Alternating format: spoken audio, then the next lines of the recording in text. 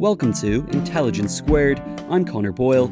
It's the Sunday debate, and today an issue that the UK has struggled to agree on or even come to terms with for the past 6 years. There was a winner of the vote, but should the vote have even taken place at all? Over the next hour, we'll be debating the motion, "We were right to Brexit."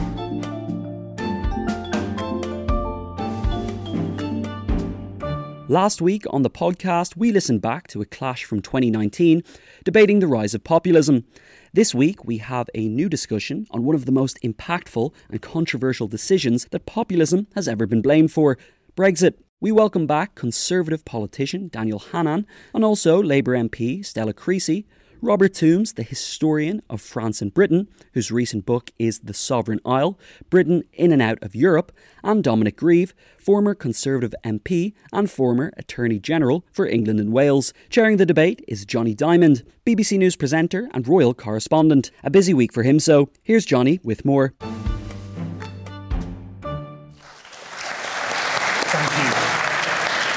Thank you and welcome to this gorgeous hall, and what a joy it is to be with you in person, and to those who are watching, welcome as well. You are well aware we're here to debate the proposal "We were right to Brexit." I know how personally many people took the referendum and the months and years after that. I think it's probably worth, before we start, bearing in mind the words of the Queen at the end of the Jubilee, where she praised the kindness, joy and kinship that she felt had sprung up, and said that she hoped that the sense of togetherness, her own phrase, would last beyond the event. Let's certainly hope it can last beyond this debate, in the knowledge that we all need to leave the same hall and go into our small, very beautiful and often very damp island and live together. I should make one full point of disclosure. I know Dan socially. We've met a couple of times. Dominic Grieve, I waved at once in central London. He did not wave back to me. A social and professional snub that will cause him great suffering in the evening to come. Before we start, we're going to ask you to submit your pre-vote to get an idea of where your opinions lie, and of course to see if our speakers managed to change your opinion at all. If you haven't done so, you can hold up your phones and scan the QR code behind me, or use the link that you received before the event. Please vote for the motion, against the motion, or if you are unsure, undecided. If you're watching on the live stream, just click on the polls button to vote. We'll announce the pre-vote results after we've heard the opening speeches. We have a lovely panel here, a fascinating panel and a high-profile panel, and I'm not going to run through all of their biographies. You probably know them, and we'll introduce them one by one. The format of the evening is relatively simple. Each speaker will address you for 9 minutes. I will do that. That was terrible, sorry. I'll try and make more noise at 8 minutes, and they'll need to wrap at 9. We will then put a couple of points back and forth to them. We'll announce the pre-vote, and then we'll move to questions. And I'll probably repeat this, but it is questions rather than statements, points to be made to our speakers rather than points you are making to the rest of the audience, if you can work out my fine delineation there. Let's move straight to the debate. The first speaker, who is in favour of the motion, is Lord Hannan, Daniel Hannan, former Conservative member of the European Parliament for South East England, of course a prominent and very positive campaigner for Brexit, one of the very few who went on and made the case for the sunlit uplands that were going to emerge, may yet emerge, out of Brexit, and he has 9 minutes. Dan.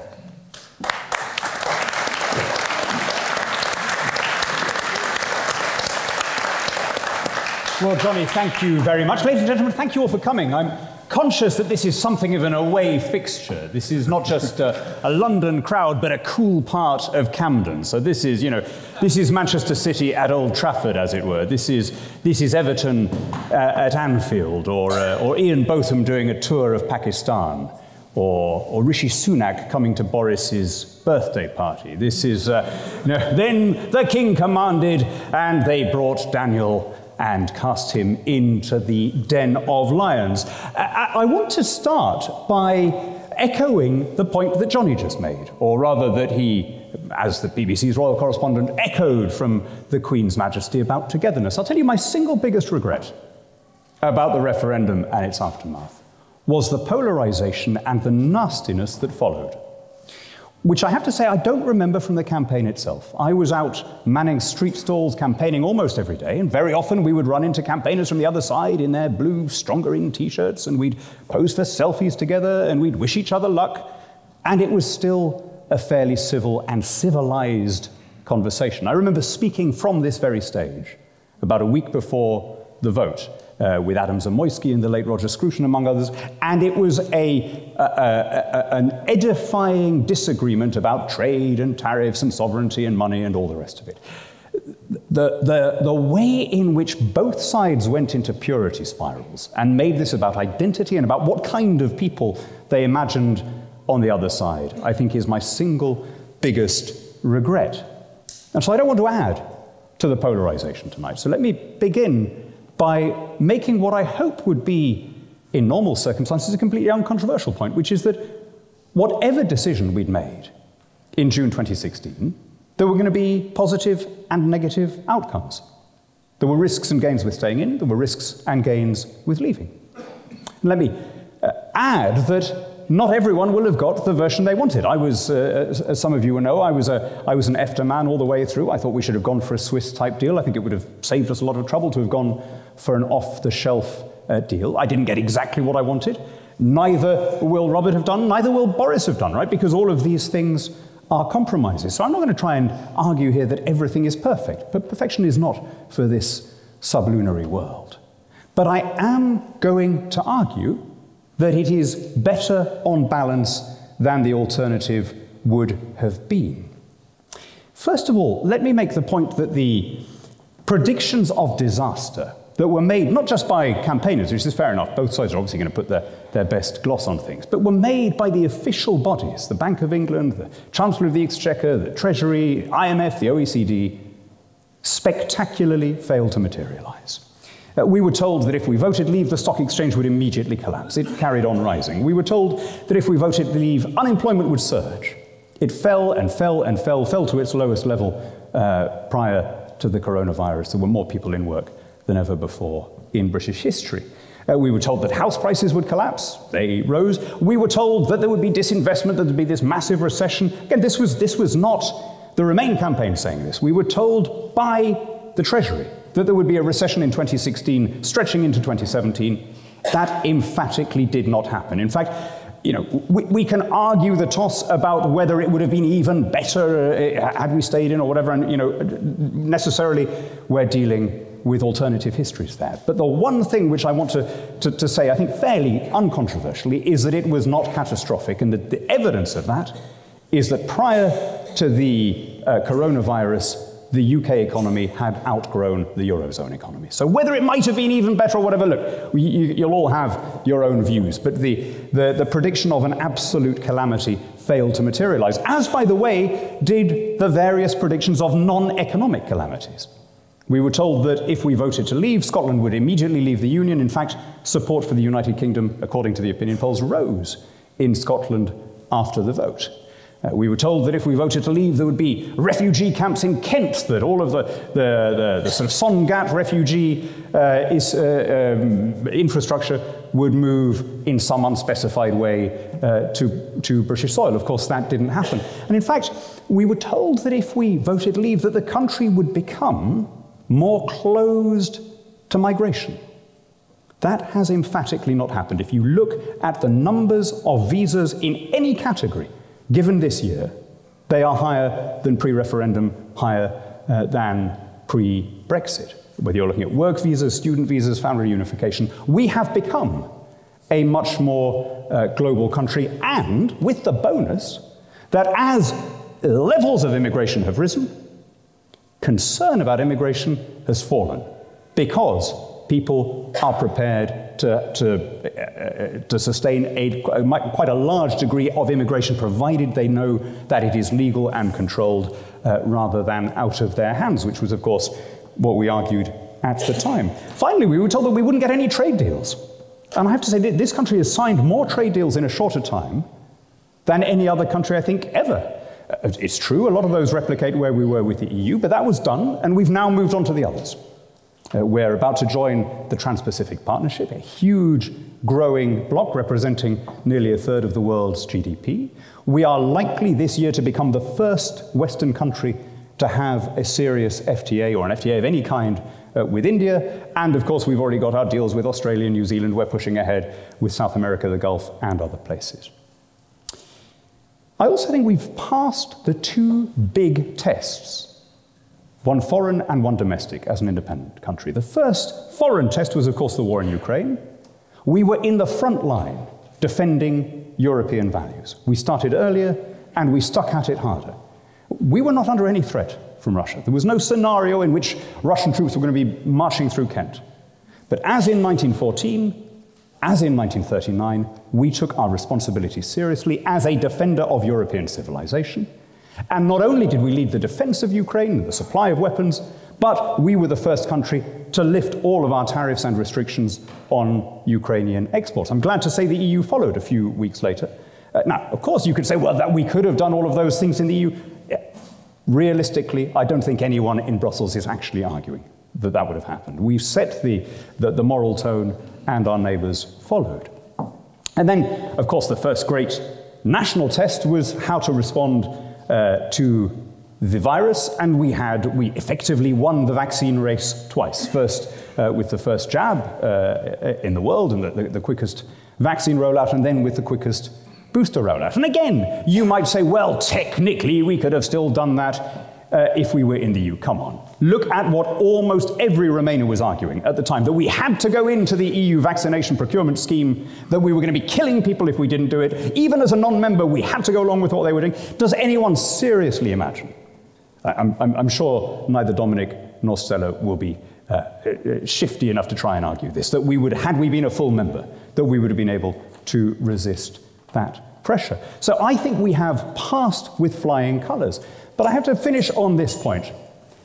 The EU, let's recall this, is the only actor to have put, however briefly, to have invoked a border in Ireland for the sole purpose of preventing vaccines reaching the United Kingdom.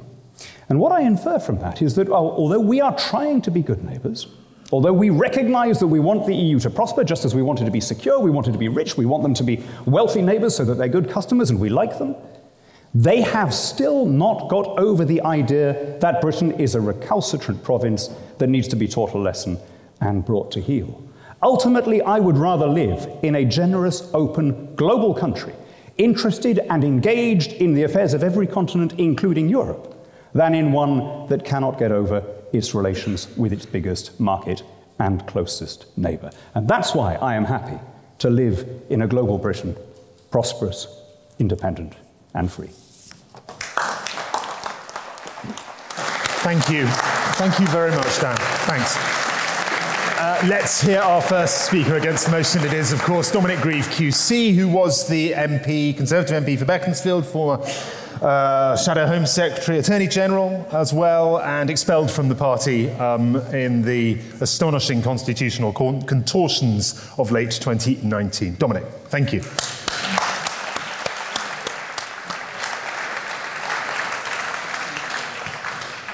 Well, it's always a pleasure to have a discussion with Dan, whether it's on Brexit, Europe, or anything else. His politeness is legendary, and I have to say it makes a change from being called a French traiteur or other vile epithets which on occasion have been directed my way. But I have to say that before coming here this evening, my wife, who is pure Yorkshire, said to me, all you have to do is just go along and tell them in plain Anglo-Saxon how it is. I couldn't disagree more with Dan. The evidence, 18 months after we've come out of transition, is that this is the biggest mistake in modern British history, making massive self-inflicted wounds on our body politic and our unity, damaging to our economic well-being, our security, and indeed our sovereign power of influence in the world. Now, it may all have been done for very good reasons, and I don't doubt Dan's sincerity for one bit. Just before the referendum, he wrote a tremendous blog on Ian Martin's reaction piece, which, interestingly, Ian Martin has written an article today expressing some misgivings about Brexit. And he said this: "It's 24th of June 2025, and Britain is marking its annual Independence Day celebration.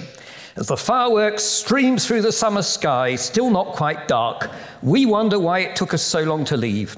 The years that followed the 2016 referendum didn't just reinvigorate our economy, our democracy, and our liberty, they improved relations with our neighbours. The United Kingdom is now the region's foremost knowledge-based economy," and so on. Well, we're only 3 years away from that magical date, and the evidence is entirely to the contrary. We know that the Office of Budget Responsibility, government quango in a sense, but independent, has told us that the reduction in our GDP is going to be in the long term 4% as a consequence of Brexit, unless, of course, it's made up elsewhere. 7 out of 10 exporters, polled by the British Chamber of Commerce just recently, have said they have been put at a severe competitive disadvantage. And the Food and Drinks Organisation has pointed out from its members that their exports are down 23.7% on those of 2019. There are massive costs to what we've done. The government is going to need, at a time when it says it wants to get rid of civil servants, 50,000 customs officials to deal with our own customs checks as and when we decide to bring them in. And that requires 205 million customs declarations a year, costing between £15 and £55 each for every business and individual who has to do it. And where are the compensations? Dan, you spoke about these foreign trade agreements, but apart from the rolled over agreements we could have had with the EU, we haven't got them. The United States is much keener to do a trade deal with the EU than it is with us. The idea of a trade deal with China is for the birds, and I have to say, I think a trade deal with India is rather unlikely. And this wonderful trade deal with Australia, the government's own figures, is it will reduce the cost of food products by £1 a year per household, 0.02% addition to our economy over 15 years. Our financial sector is suffering enormously. This is 80% of our GDP. Now, Dan, in his great paper, his polemic, told us, this wonderful thing, financial services, this is 2025 vision, are booming, not only in London, but in Birmingham, Leeds, and Edinburgh too. After Britain left, the EU's regulations became even more heavy-handed, driving more exiles from Paris, Frankfurt, and Milan to us. No other European city could hope to compete. Well, we've lost 7,000 jobs from the financial sector in London. That's the current position.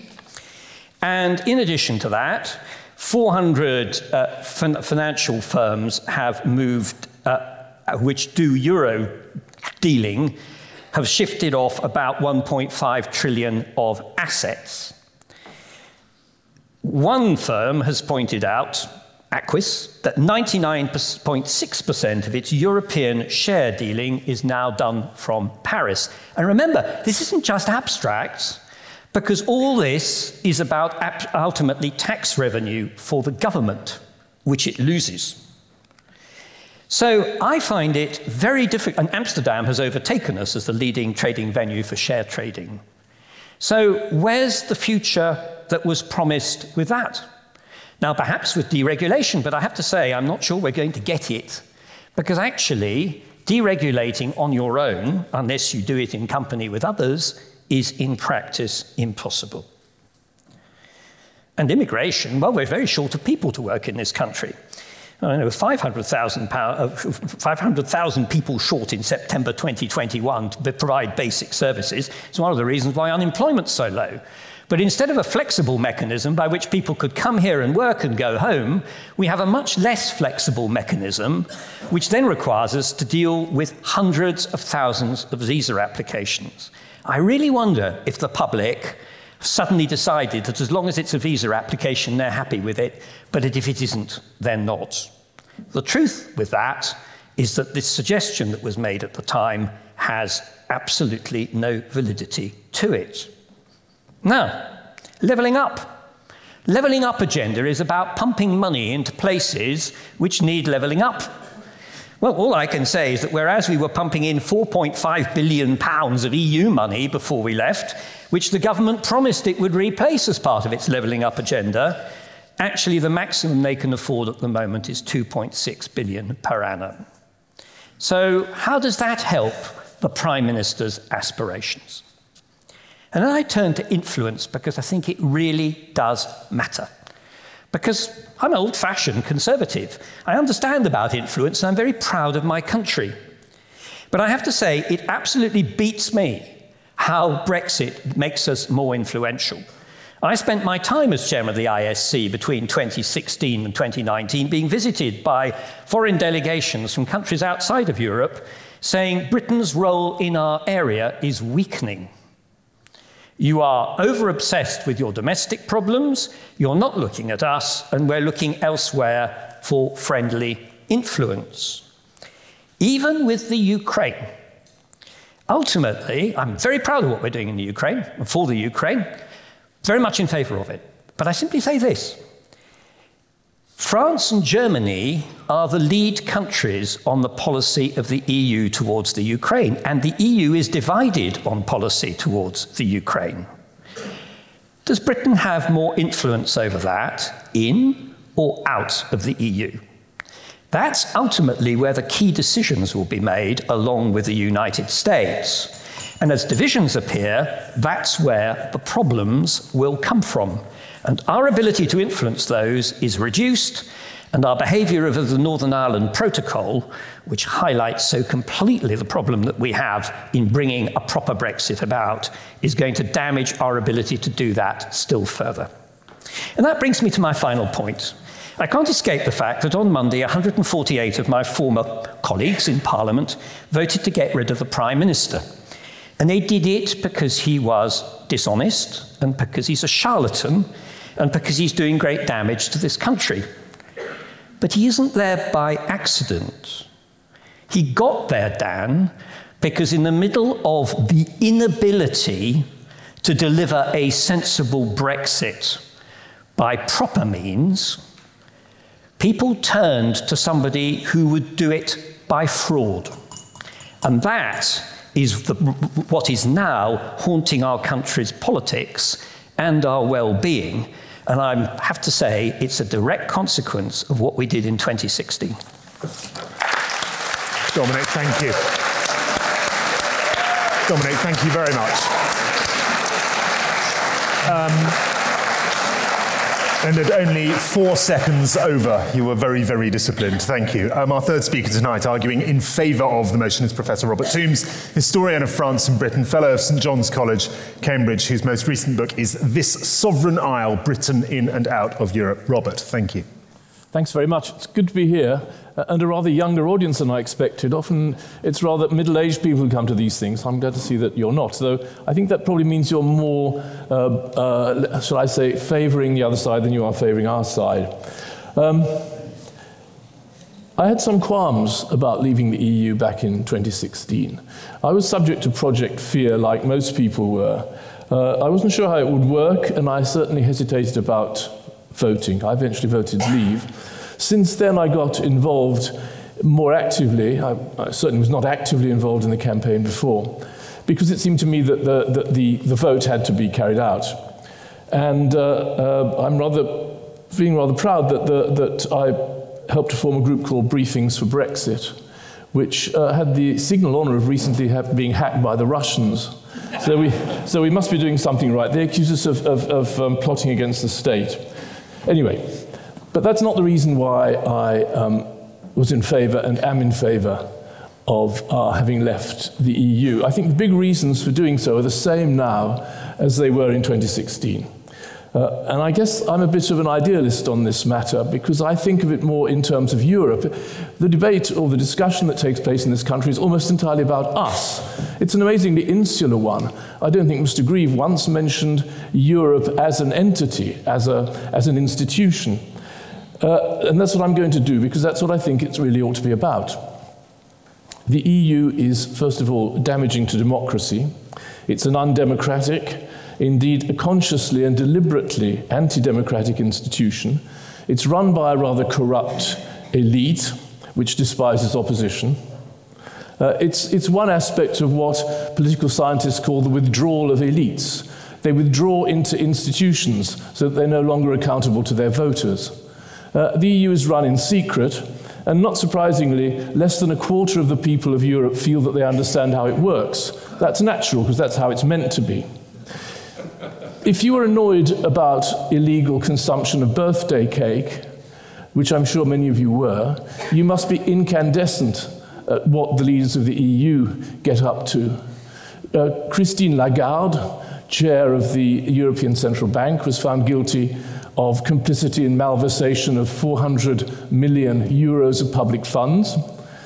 The president of the Commission, Ursula von der Leyen, was found in 2016 to have plagiarized her PhD dissertation. The man who represents Europe to the world, Josep Borrell, had to resign his position as chair of the European University Institute because he'd kept secret the fact that he was being paid 300,000 a year by a Spanish energy company. Those are the sorts of people who run the EU. If it was a brilliant success, we might put up with this, but it's a failure too in its fundamental aims of peace and prosperity. It's impoverished a large part of Europe through the euro system. 20 of the EU's member states actually saw their growth rates fall after they joined. There's been a popular decline in support continuously since the 1990s. In France, which is the country most similar to us among the European member states, only about a third of the people say they trust the EU. The world's changing. Europe's becoming less important economically and politically. We may lament this, but it's a fact. The 20th century was continental. The 21st century will be oceanic. That will be the theatre of power, of geopolitics, of commerce. Who said that? Emmanuel Macron. The economic importance of the EU to Britain has been declining continuously for decades. It's still worth about 13% of GDP, but this is mainly trade with 4 or 5 EU countries. So most of the EU is in fact pretty irrelevant to us. We have a huge deficit in trade with the EU, though it's actually improved since we left. And we have a surplus with the rest of the world, so it's clearly advantageous for us to diversify or to continue to diversify our trading relations and to encourage this by the sort of trading policies that Dan Hannan referred to. The growth in our exports to the EU have been increasing by 0.5% a year since the early 2000s. 6 times faster have been our exports to the rest of the world. That's where our future interest lies. Those are the reasons for voting in 2016, but there are new reasons since, I would say, and Daniel has mentioned some of them, so I won't go over them again. The COVID crisis. Yes, we could have produced vaccines inside the EU, but when the government decided not to, it was roundly criticized by the opposition. It seems to be very unlikely that we would have developed our vaccines had we been members of the EU. Less than 1/10 of the people of Europe are happy with the way the EU handled the COVID epidemic. The EU has proved divided and weak at best over the Ukraine. We are much more decisive and principled, I'm glad to say. And I find it very difficult to believe that our sovereign power of influence, as Mr. Grieve put it, has declined. The EU has proved antagonistic and rigid in its dealings with us, which I admit took me and many others by surprise. David Frost has said it surprised him. I'm sure it surprised Theresa May. I thought we could expect a friendly desire for good relations from our European friends and partners, but the determination of the EU to punish Brexit is unmistakable and indeed unconcealed. The EU wants to keep Britain as a captive market for its exports, unable to compete freely, and as a sort of political satellite too, a plan which was recently revived again by Macron. For all these reasons, the EU has exploited the Ireland situation in a reckless manner, risking political instability and summarily refusing every proposal to solve the problem practically. Its representatives have frequently used provocative language and tried to interfere in internal politics, admittedly with the encouragement of some Remainer politicians. Almost as unforgivable were the shameful attacks on the AstraZeneca vaccine by Merkel, Macron and the EU. And one could also mention crude threats over fishing. So, of course, one might conclude that we should regret leaving the EU or contemplate rejoining because they're a nastier lot than we realized, but that's not a course I favor. And finally, Project Fear has proved empty. It was fear that motivated most of the Remain vote. 2/3 said that they voted mostly out of economic worry or fear of isolation, and I was nearly one of those. 1 million fewer jobs, said the CBI. 8 million job losses, said Remainer MP Heidi Allen. An emergency budget and tax rises, said George Osborne. A recession, 500,000 job losses, falling wages, said the Treasury. By the way, it's the Treasury figures that are still being quoted by the OBR, which Mr. Grieve referred to, although they've been wholly discredited. In fact, after the 2016 vote, the economy grew faster than the Eurozone, unemployment fell, and wages rose. So all these fears have proved unfounded, although there's a constant attempt to keep Project Fear alive by blaming every setback on Brexit, automatically siding with the EU against the British government on every occasion, irrespective of the facts. Now, what is the real economic situation now? Sorry, is that 1 minute or is that the end? Okay. Food prices are going up. The fault of Brexit? Well, they're going up more in the Eurozone. GDP growth is higher in the Eurozone and it was in 2021-2022. We have had a fall in our exports to the EU, but they're mainly due to oil, because we don't produce as much and we don't sell as much as we used to. But in goods, there's been no fall in our exports to the EU. And as I said earlier, our net trading position, that's to say the comparison of exports and imports to and from the EU, has actually improved since 2016. For many of our leading companies, over 60% of their trade is now outside the EU. But I'll stop there. Conclusion, Brexit, I think, was a rejection of pessimism and declinism, the idea that we were not capable of governing ourselves, we were too weak to exist as a separate and independent nation. And it was an endorsement of national democracy, and for that reason alone, we were right to Brexit.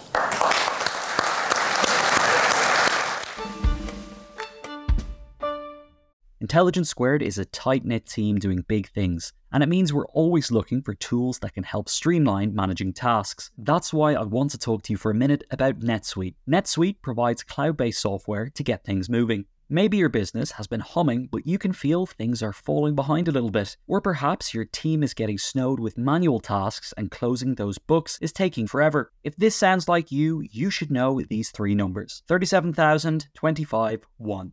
37,000, that's the number of businesses which have upgraded to NetSuite by Oracle. 25, NetSuite turns 25 this year. That's 25 years of helping businesses do more with less, allowing them to close their books in days, not weeks, and drive down costs. And 1, because your business is one of a kind. So you get a customized solution for all of your KPIs in one efficient system with one source of truth. It means you can manage risk, get reliable forecasts, and improve margins. It's everything you need to grow all in one place. NetSuite is now making an unprecedented offer to make more of that kind of thing possible. Right now, you can download NetSuite's popular KPI checklist designed to give you consistently excellent performance absolutely free at netsuite.com/squared. That's netsuite.com/squared to get your own KPI checklist. netsuite.com/squared. The first taste of rare bourbon you finally got your hands on. That's nice. At Caskers.com, we make this experience easy. Caskers is a one-stop spirit curator with an impressive selection of exclusive, sought-after, rare, and household names in the realm of premium spirits and champagne. Discover the top flavors of the year now by going to Caskers.com and using code WELCOME10 for $10 off your first purchase. Get $10 off your first purchase with code WELCOME10 at Caskers.com. Thank you very much, Robert. I should say, when one speaker is up, the other two speakers huddle like this. I'm craning to hear what they have to say to each other, but we will hear it out loud. Our final speaker making the case against the motion is Stella Creasy, Labour MP for Walthamstow since 2010 and chair of the Labour Movement for Europe. Stella.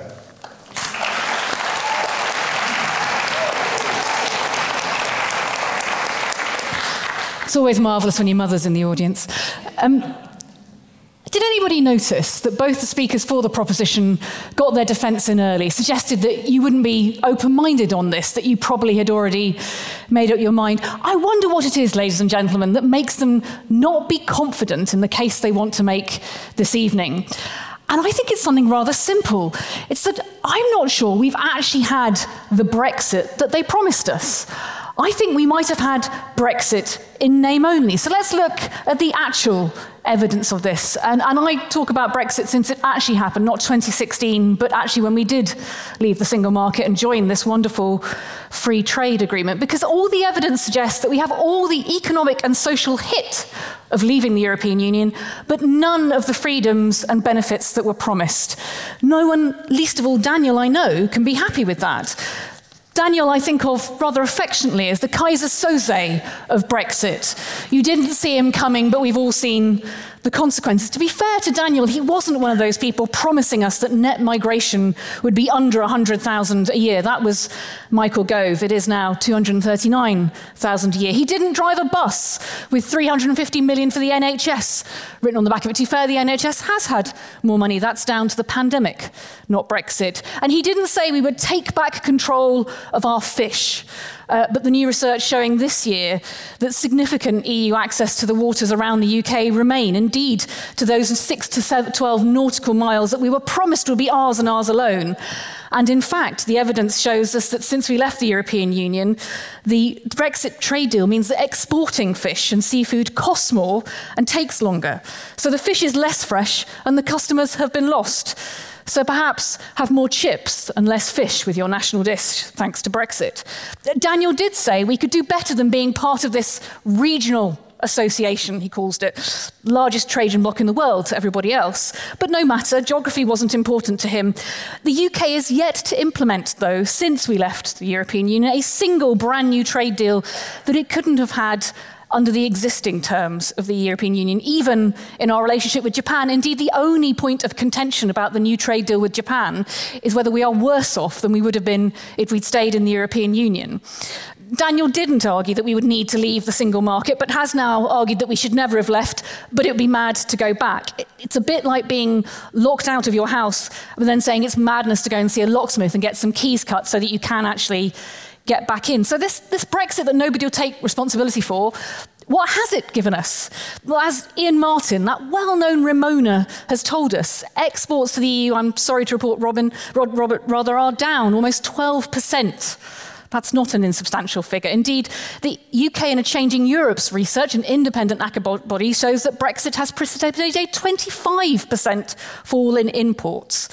Why does that matter?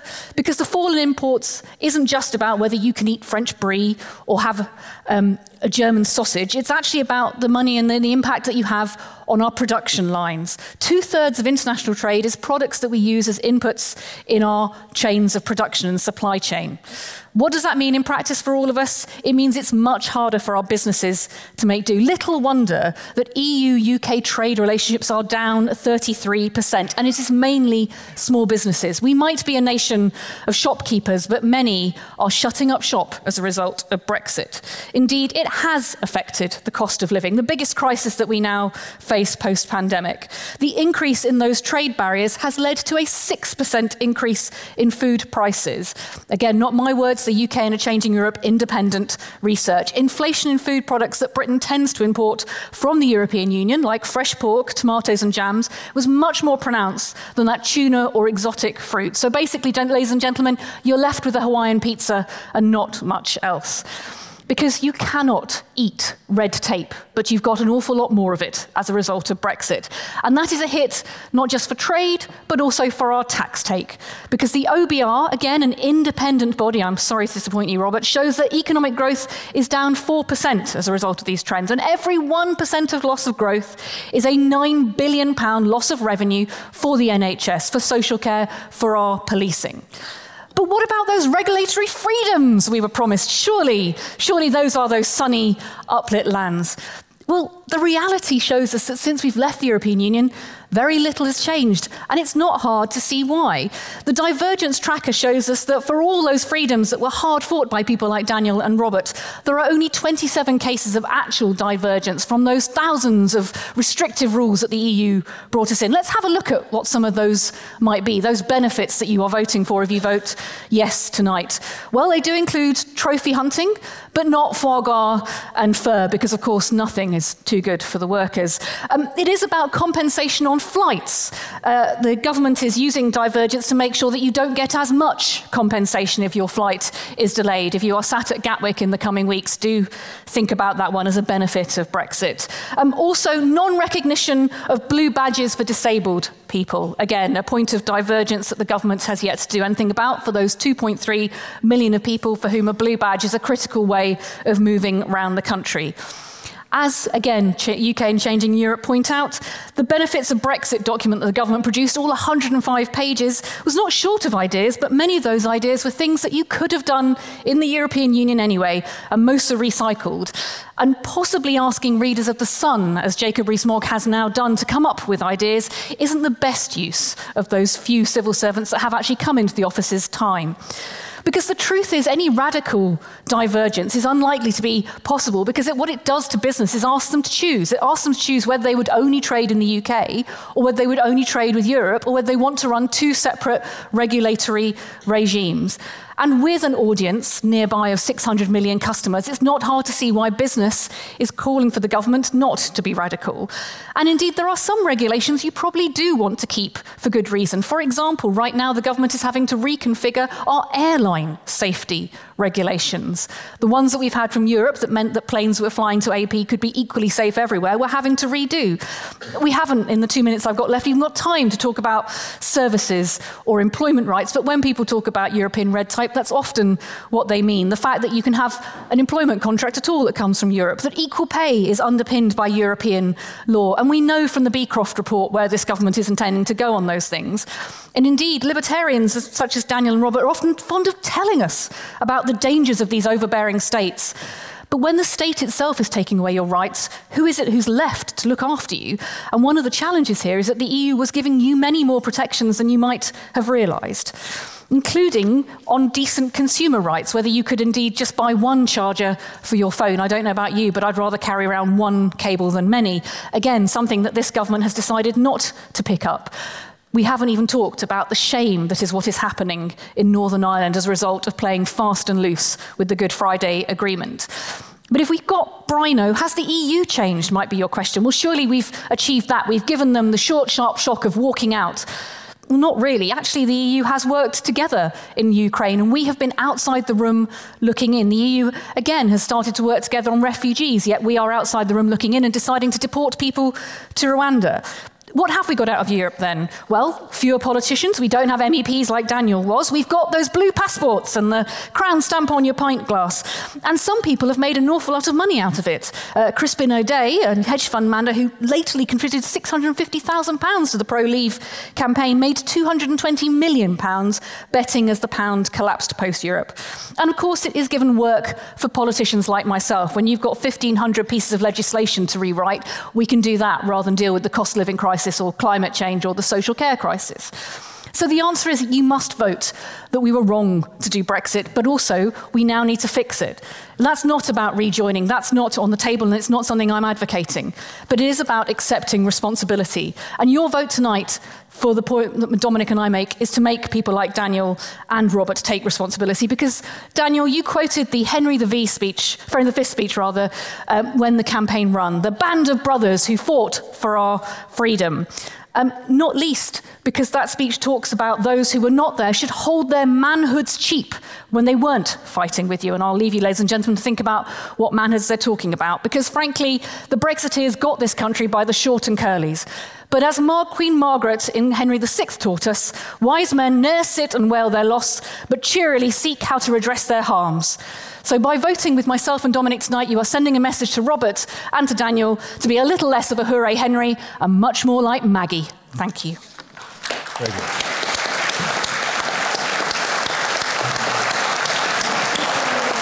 Thank you very much. Thank you, Stella. In a moment, I'm going to announce the results of the pre-vote. Before I do that, can I just try and stitch this panel together a little bit? Dominic Grieve said that the Brexit vote had damaged our sovereign power of influence. I hope I don't misquote you, though I'm fairly sure I got it right. On the opposite side, Dan said that the first foreign test was the war in Ukraine, a suggestion that really of a completely different view of sovereignty and power. Dan, Dominic said that because we were outside the EU room on the Ukraine, we had lost influence. Your suggestion is that this test had been passed. Can I ask what the test is that you see and how it's been passed? You would expect Dominic and me to disagree, but how about we allow either Volodymyr Zelensky or Vladimir Putin to determine this, that they both see us as respectively their greatest adversary or their greatest supporter in the case of Ukraine. If I may, there's one thing that Dominic absolutely got me on, and which I hold my hands up. He's right, I totally failed to foresee the once-in-a-century pandemic.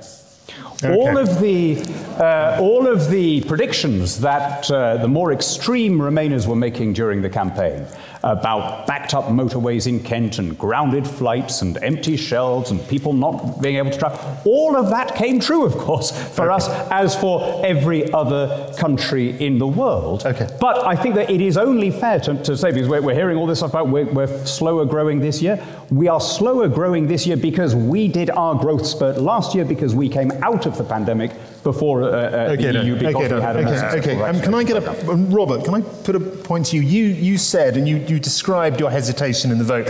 You said you were surprised, and you're a professor, I don't know, of French history, surprised by the antagonism that Britain faced from the EU. And I'm hesitant to quote Voltaire to you on the execution of Admiral Byng when he said it was to encourage the others. He, of course, said it in French.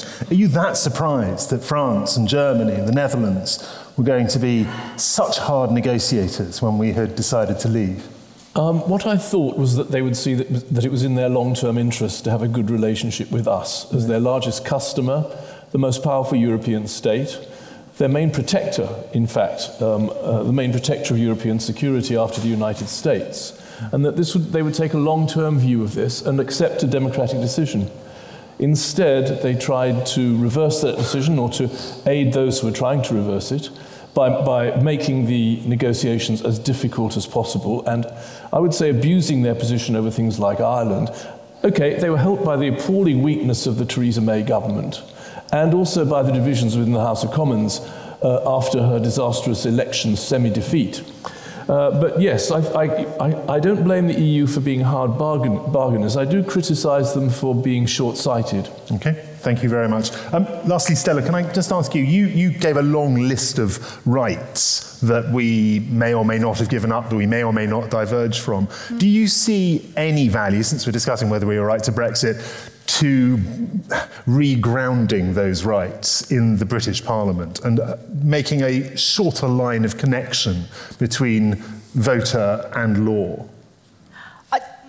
what I see is a government that is willing to use the Henry VIII powers, that whatever rights you have in the UK Parliament, they will supersede them in a small committee of 16 people for whom they've stacked in favour of them. So actually, I think never more has it been important to have a third party standing up and defending you and giving you somewhere to seek redress. And that puts me at odds with the libertarians I find rather bizarre. But then I also never thought I'd be a red arguing against red tape, and yet this government is bringing even more of it as a result of Brexit. Lovely. Thank you very much indeed.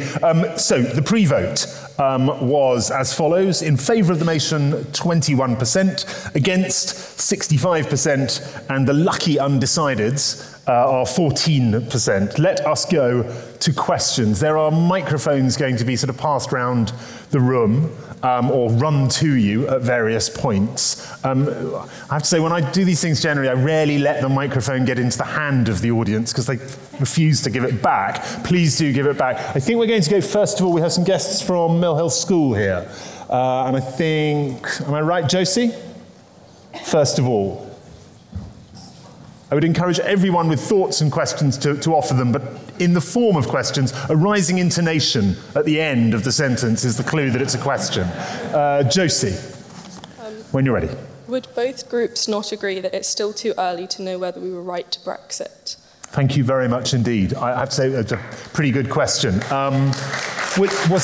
it too early to decide whether we were right to Brexit? From your side, Daniel. Dominic. I've always said, nobody can tell what the situation is going to be like in 20 years' time. I said that at the time of the referendum in 2016. Long-term projections about a country's future are very difficult.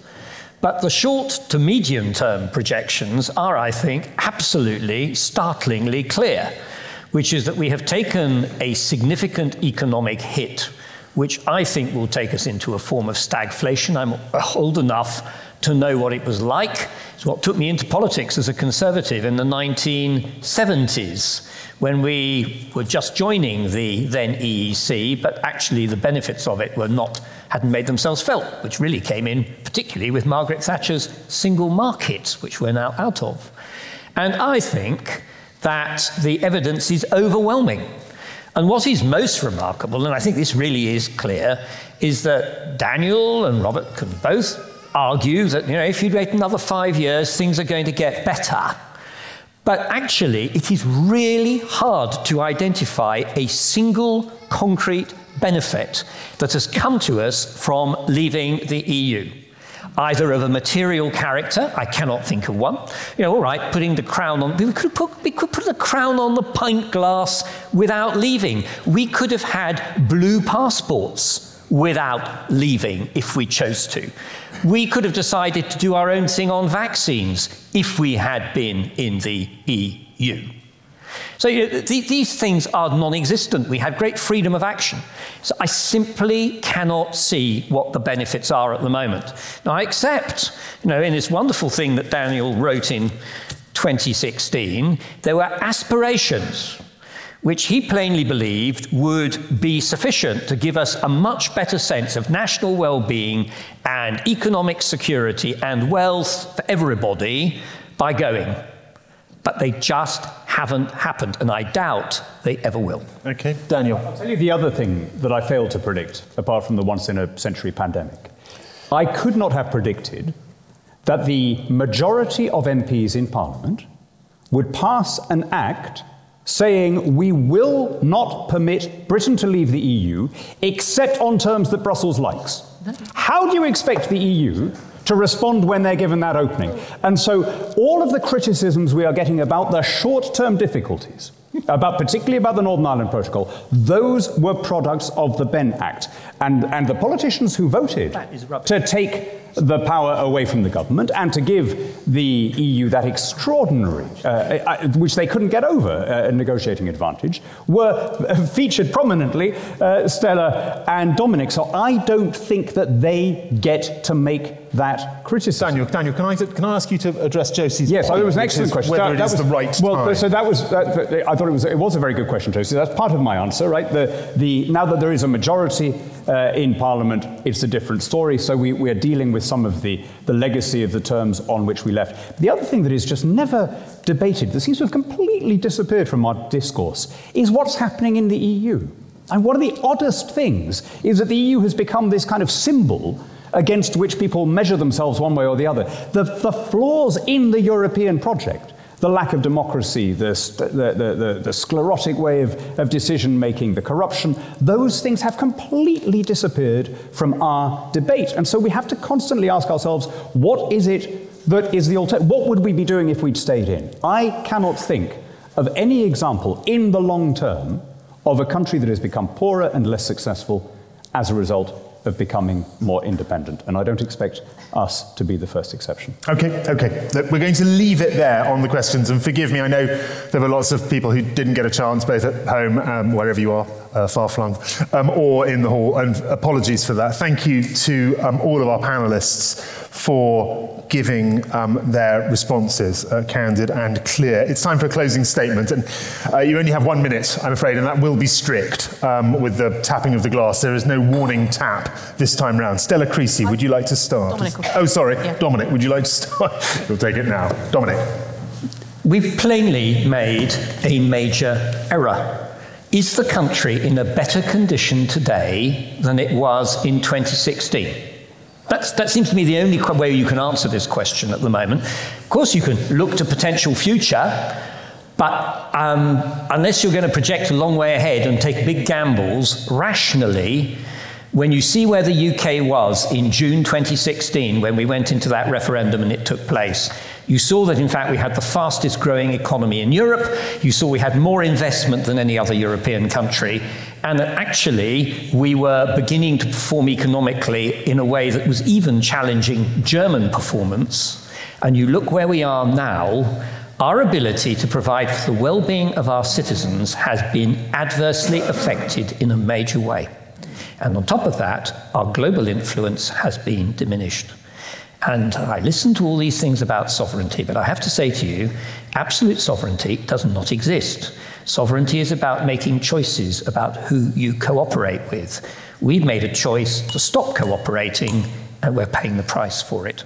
And it's the cooperation with our nearest neighbours. Thank you very much indeed. I don't know which of you two would like to go first. Robert, are you happy to go first? Okay. Thanks. Well, I tried to talk about the EU and about democracy, and the other side answers by talking about having one sort of telephone cable and arguing about statistics. We were not only the fastest growing economy in Europe in 2016, we've been the fastest growing economy in Europe from the year 2000 to the year 2021. Brexit didn't make any difference about that. But my stand on this is not about 1 year's or 2 years or 3 years economic growth figures, but about the long-term future of the country as a democratic nation. And that, I think, is what we voted for in 2016, what some people tried to prevent, and what I hope we shall have a government which will eventually carry out. Thank you very much indeed, Robert. That's excellent. Thank you. And Dominic, if you would. Stella. Oh, I'm so sorry. Forgive me. I've got confused with the bright lights. Stella, of course. Thank you. Everybody needs a bogeyman in life, someone to blame when things get tough. The European Union has been Britain's bogeyman for failing to deal with the endemic challenges we've had in our country for far too long. And just as Kaiser Soze reveals themselves at the end of The Usual Suspects, so you also have an opportunity here to be very clear that you won't be hoodwinked. You've seen the lorry parks, you've seen the price rises, you've seen the people struggling to get visas, you've seen the division in our country, and yes, you've seen the challenges with the multiple charging cables for your phones. The questions are, what are we going to do about it? I didn't come into politics to sit and repeat myself. I know that might sound surprising, and yet what we are doing in Parliament is repeating the same pieces of legislation, because ultimately, when it comes down to a union, no union is perfect. You get out of it what you put into it. We walked away from the European Union, sir. We walked away from our opportunity to block the things that we didn't like. Now it's time we take responsibility for sorting out the problems that we have created and sorting out the challenges that our country have. And I would much rather spend my time talking about those and making things better for my constituents, whether the European Union were in it or out of it. But do I think we could have done that more easily in the European Union? Of course. Thank you very much indeed. And to give us our final summary, Dan. Johnny, just very quickly to answer your question about inflation, I just looked up the ONS figures for May. UK inflation was 6.7%, Eurozone inflation was 7.7%, Forgive me. EU inflation overall was 8.9%. So there's Thank you very much indeed. Thank you for looking Here it is up. the thing that is never debated, that is always missed out. Right? What about the EU and what's happening there? I am convinced that if David Cameron had come back with a single retrieval of power, with one concession, he would have won the referendum, because he would have been able to refute the idea of a one-way street, of a ratchet. He'd have been able to say, look, powers can come down, it's not always being centralized. Ponder what it means that the EU was readier to lose its second financial contributor than to allow any devolution of power from Brussels to the national level. And since the result, in the UK, some have reacted in Brussels with anger, some with scorn, some with disbelief. No one has said, oh, I wonder why they voted leave. I wonder whether anyone else might have doubts. I wonder whether we might have played that differently. On the contrary, they pushed ahead, as we were hearing from John over here, with more integration, particularly in the fiscal and military fields. And so staying in the EU was never a status quo option. Staying in the EU means being incorporated into an ever closer polity, evolving all of the attributes and trappings of nationhood. I would rather live in a free democracy than in a multinational empire. Thank you very much indeed. Thanks, Dan. Thank you. It is time to vote and to see if... there is a point of order here that if Daniel has been able to provide figures, let us provide the evidence that when you strip out the impact of the energy costs, inflation in the UK is 1.6% higher than Germany, 3 percentage points higher than France, and more than 3 percentage points higher than Italy. Indeed, UK core inflation is catching up with core inflation in the US, despite the US having a much greater fiscal stimulus. That is Brexit. We will have to leave the statistics. What I would like you to do, however, is to now vote. And we'll see if anyone has had their mind changed or swayed by what you have heard tonight. Look, whilst you are voting, I'd quite like just to pick up a couple of points if I could. Stella, you spoke about a bogeyman that enabled politicians to hide behind it. Is there any advantage, do you think, in there no longer being a bogeyman for Westminster politicians to hide behind, unable to say that's Europe's fault and to take responsibility? Is there any advantage? Is there any disadvantage in politicians actually taking responsibility? See, most of the problems that you're talking about, it's like the issues around refugees and immigration. The problem wasn't immigration. The problem is politicians not being honest with you about what the challenges were and how to make the system work. And now we're all fearing the consequence for it, whether in the NHS or indeed the horrific way that we're now responding to people coming from overseas and being sent to Rwanda. I'm in favour of politicians being more transparent, and I think Fungus the Bogeyman rather gets in the way of that. Okay, thank you very much. And Dan, may I ask you, bearing in mind the extraordinary number of visas that were issued in the last chunk of statistics that came out, last week, more than 1 million visas, whatever your opinion, do you not think that many of those who voted for Brexit will have been surprised and to some degree betrayed by the overall figure, notwithstanding your discussion of control? I have to say there's no evidence of that, either in the opinion polls or in conversations. I have a rule of thumb, a heuristic, if you will, that if any British person tells you that the Brexit vote was all about immigration, you are talking to someone who voted Remain. No Leaver thinks that it was about immigration. We know that it was about democracy. Okay. Well, I have to say, from my own experience, which was 10 weeks of travel around the United Kingdom, discussing this with everyone you could possibly imagine, immigration played a large part in a significant number of people's decisions. But that is only... revealed how you voted, Johnny. No, that's entirely unfair and a presumption. However, the good news is we do have the results in. I have 2 sets of results that say first vote results on my screen. So I'm going to take a mad guess and say the one that is slightly varied. It's changed to final. Thank you very much indeed. We have a swing, in fact. The undecideds have plummeted from 14% down to 2%. Those against the motion are at 67%. They were at 65%. And those for the motion are now 31%. They were at 21%. So you can see which way the debate has gone. And it really only leaves me to say thank you for coming. Thank you very much for watching at home as well. But thank you to our wonderful panellists. Thank you so much.